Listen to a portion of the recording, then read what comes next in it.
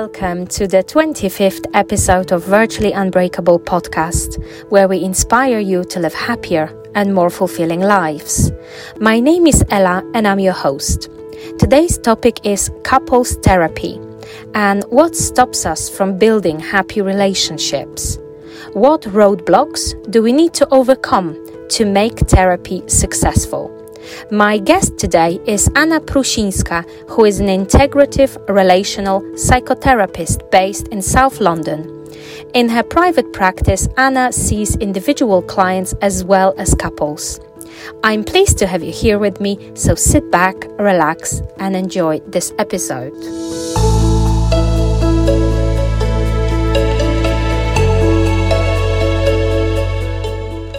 Hi Anna, welcome to the show. It's so nice to see you again. Hi Ella, I'm glad we can meet again to discuss relationships and what we can do to transform them. Sure, it's a pleasure. So Anna, you are a psychotherapist and a couples counselor.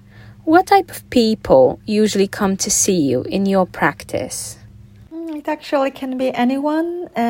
These are young people, adults, elderly people. So psychological difficulties, similar as physical ones, can touch anyone regardless of age or status.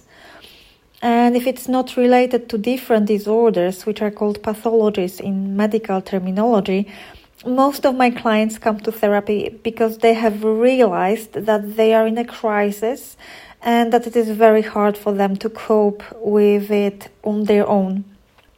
And it is usually emotional crisis that has roots in their previous experiences that may reach as far as into their childhood, the earliest moments of life, how they were treated in primary relationships by their parents and carers, but also how they were treated by partners, friends, peers at school or at work. And following that, we can go even deeper because parents can bring unconsciously their own traumas whilst raising a child and pass generational historical traumas that were never acknowledged and healed before in this family or culture.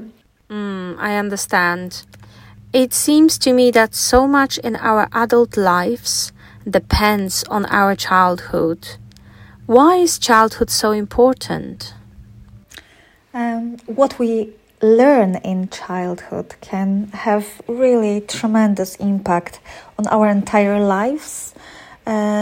Just because we've learned something in these early formative years, it is really hard to grasp, to understand, to get some knowledge about that, because it is usually staying on our unconscious level, on unconscious mind, and it can lead us through life on autopilot and causing a lot of pain, emotional suffering, many problems, just because it's not something that we realize. Right, I see. And tell me, what are the most common issues people come to you with? What are their main struggles and problems they're looking to solve? These are usually different levels of depression and anxiety, low mood, feelings of emptiness and lack of meaning. These are also difficulties with an agency, with having own voice in a relationship and in the world. So commonly it's well known from one side as self-esteem issues. People also come with anger problems on both sides of the spectrum. So it's either excessive outburst of anger or problems with expressing any kind of feelings related to that. Many clients have communication difficulties. All this is usually realized in a relationship with the other. And most of the time, this is partner, these are children, friends, colleagues, bosses at work.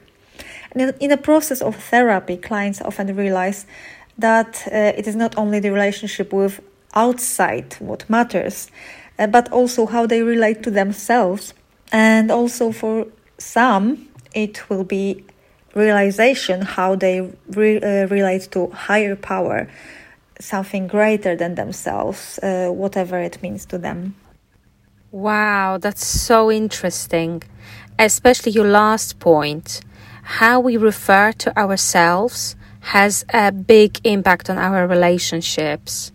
So we really need to build this connection with ourselves first, get to know ourselves, which is exactly what I teach through my products at Virtually Unbreakable. And if someone wants to improve their relationship or marriage, do you think it's beneficial that they come to you with their partner? Does that usually help? Definitely, it can be the best way to improve their relationship, but the problem is that one person may not want to use this type of help, and they want to resolve problems on their own, or what is worse, they think there is no issue at all.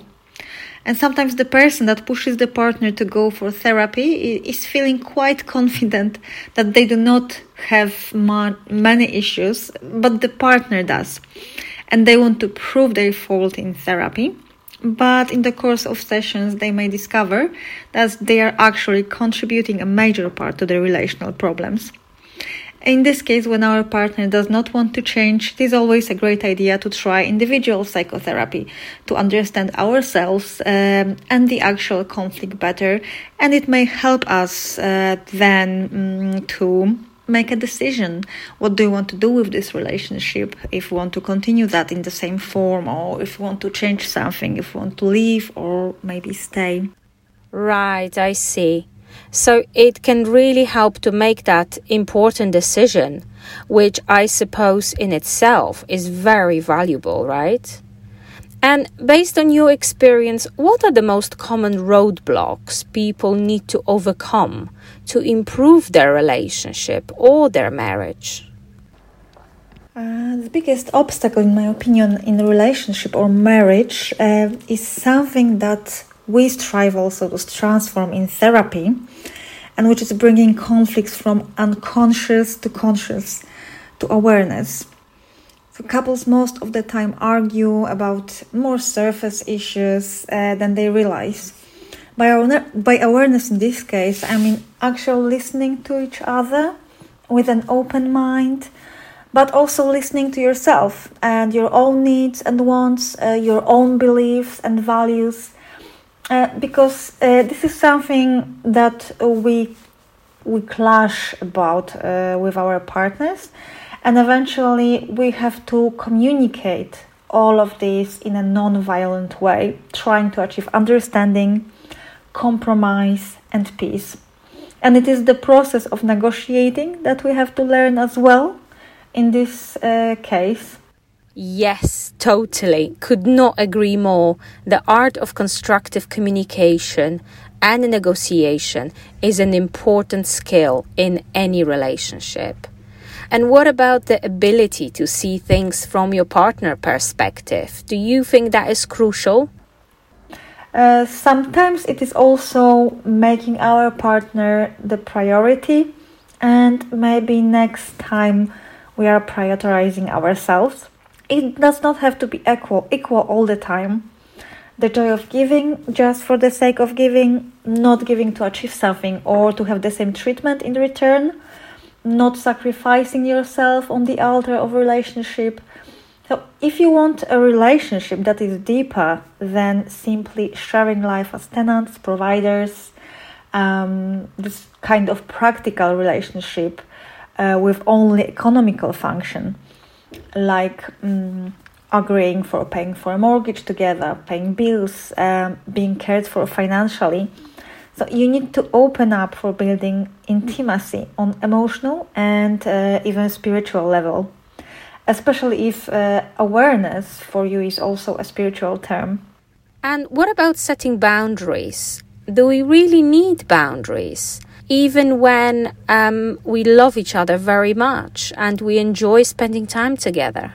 Generally, in a good relationship, the boundaries between partners are neither rigid nor non-existent, but flexible to build intimacy. Unhealthy relationships are often built on fear, for example, that my partner will leave me if I will not behave. But healthy relationships are built on healthy boundaries, with both partners accepting and respecting the other. They are not selfish, and they represent self-love.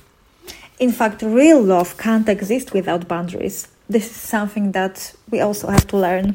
Well, actually, I'm thinking now it might be really helpful for our listeners to hear what boundaries really are, and really define boundaries, as some people, might not be familiar with them. So what is the definition you go with? The shortest definition of the boundaries I know is that the boundaries is the ability to say no. It is a quite broad subject though, and contains a lot. Many people, even if they have heard about boundaries, may not be sure how to set them in relationships. Yes, I actually know quite few people who would definitely benefit from having stronger boundaries. And obviously, I know from my own life and my own experience that it's not always easy to keep my boundaries, as we all can sometimes feel guilty. I think especially we women can feel really guilty when we are not able to give the other person what they want from us. So how do you recommend setting those boundaries? Where is the best place to start? So what do you think when you hear the word boundary? Like what first thought is coming to your mind? It's some kind of a line, some form of a fence. This is dividing something, protecting something. And that's exactly what is going on in psychological terms with this line. This is the line in relationships that is showing where one person ends and another begins. I understand. And what happens when we have no boundaries? So when we have no boundaries, we can behave in many different ways. So we completely lose this grasp of like when one person ends and another begins, where we begin and where the other person ends. So for example, if we are talking about women behavior in relationships, very often they cross their own boundaries by sacrificing themselves for the sake of a family, for the sake of relationship. And they give so much from themselves that they burn out, they suffer, they get ill. They may deny their own feelings or having any feelings at all. And they usually have serious difficulty with expressing feelings. So they are letting themselves to be hurt, used by people, and if they are hurting, they seek the guilt in themselves instead of the person who really actually hurt them. This kind of women overwork, try to please the other, try to earn love somehow, and they usually cannot ask for help, do everything on their own. It's really a long list, and we could multiply these examples. So am I correct thinking that having boundaries is absolutely essential in any relationship in order to ensure a happy relationship? And definitely, we were talking about women boundaries in a relationship, that she was crossing her own boundaries in the previous example. But at the same time, women are usually crossing the partner's boundaries.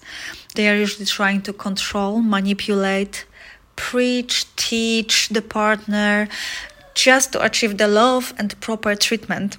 So they try to achieve something that the partner should actually give you willingly. And the problem is that a woman with poor boundaries or no boundaries will choose the partner that will not treat them well. They, for example, go out to a party and will somehow pick up the most ill person in the room, like emotionally ill person, to become their mate, and later put him on a pedestal and will commit their lives to do whole study to cure him, rescue him, support him, to raise him to be the best partner, basically raising him as a child, so not treating him as a partner but as a child. And there are obviously more healthy versions of this dynamic, because From the couple therapy theory, we know that there is always one person in a relationship who has more tendency to chase, to seek safety. And this is very often a woman. And she's seeking for this rootedness, whilst the other one is usually withdrawing, wants to have more space, more freedom. Very often this other person is man. So if you add more serious childhood attachment wounds to the pot, the drama is inevitable. And these are real dramas because these are not movies. These are broken lives, broken families, just because of not having awareness of their pain that is leading them, and just because they have no boundaries. And finally, if any of our listeners would like to find you, where is the best place to look for you? And do you offer a free initial consultation? I'm working online with most of my clients at the moment, but I'm also working face-to-face in Southeast London, Lewisham. So you can contact me either through my website or the BACP link that I will leave in the comments. I'm helping individuals and couples to understand themselves better so they can exercise their agency with the bigger awareness and make the best choices for themselves. And if you would like to know more, just please feel free to text me or write a message, so I will call back and we can arrange the free initial consultation to check how I may be able to help you. Anna, thank you so much for your time today. To all of you who are interested in exploring the topic of relationships further, I want to mention that we are currently running a promotion. Together with Anna, we have developed a product for those of you who really want to improve their love life or their marriage or relationship. And there is hugely valuable content included in this product. And currently you can access it free of charge in return for feedback or a review.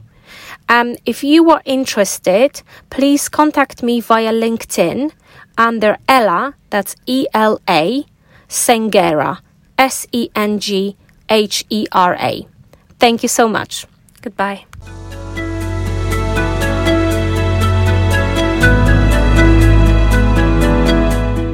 Thank you for joining me today. I hope you enjoyed today's episode.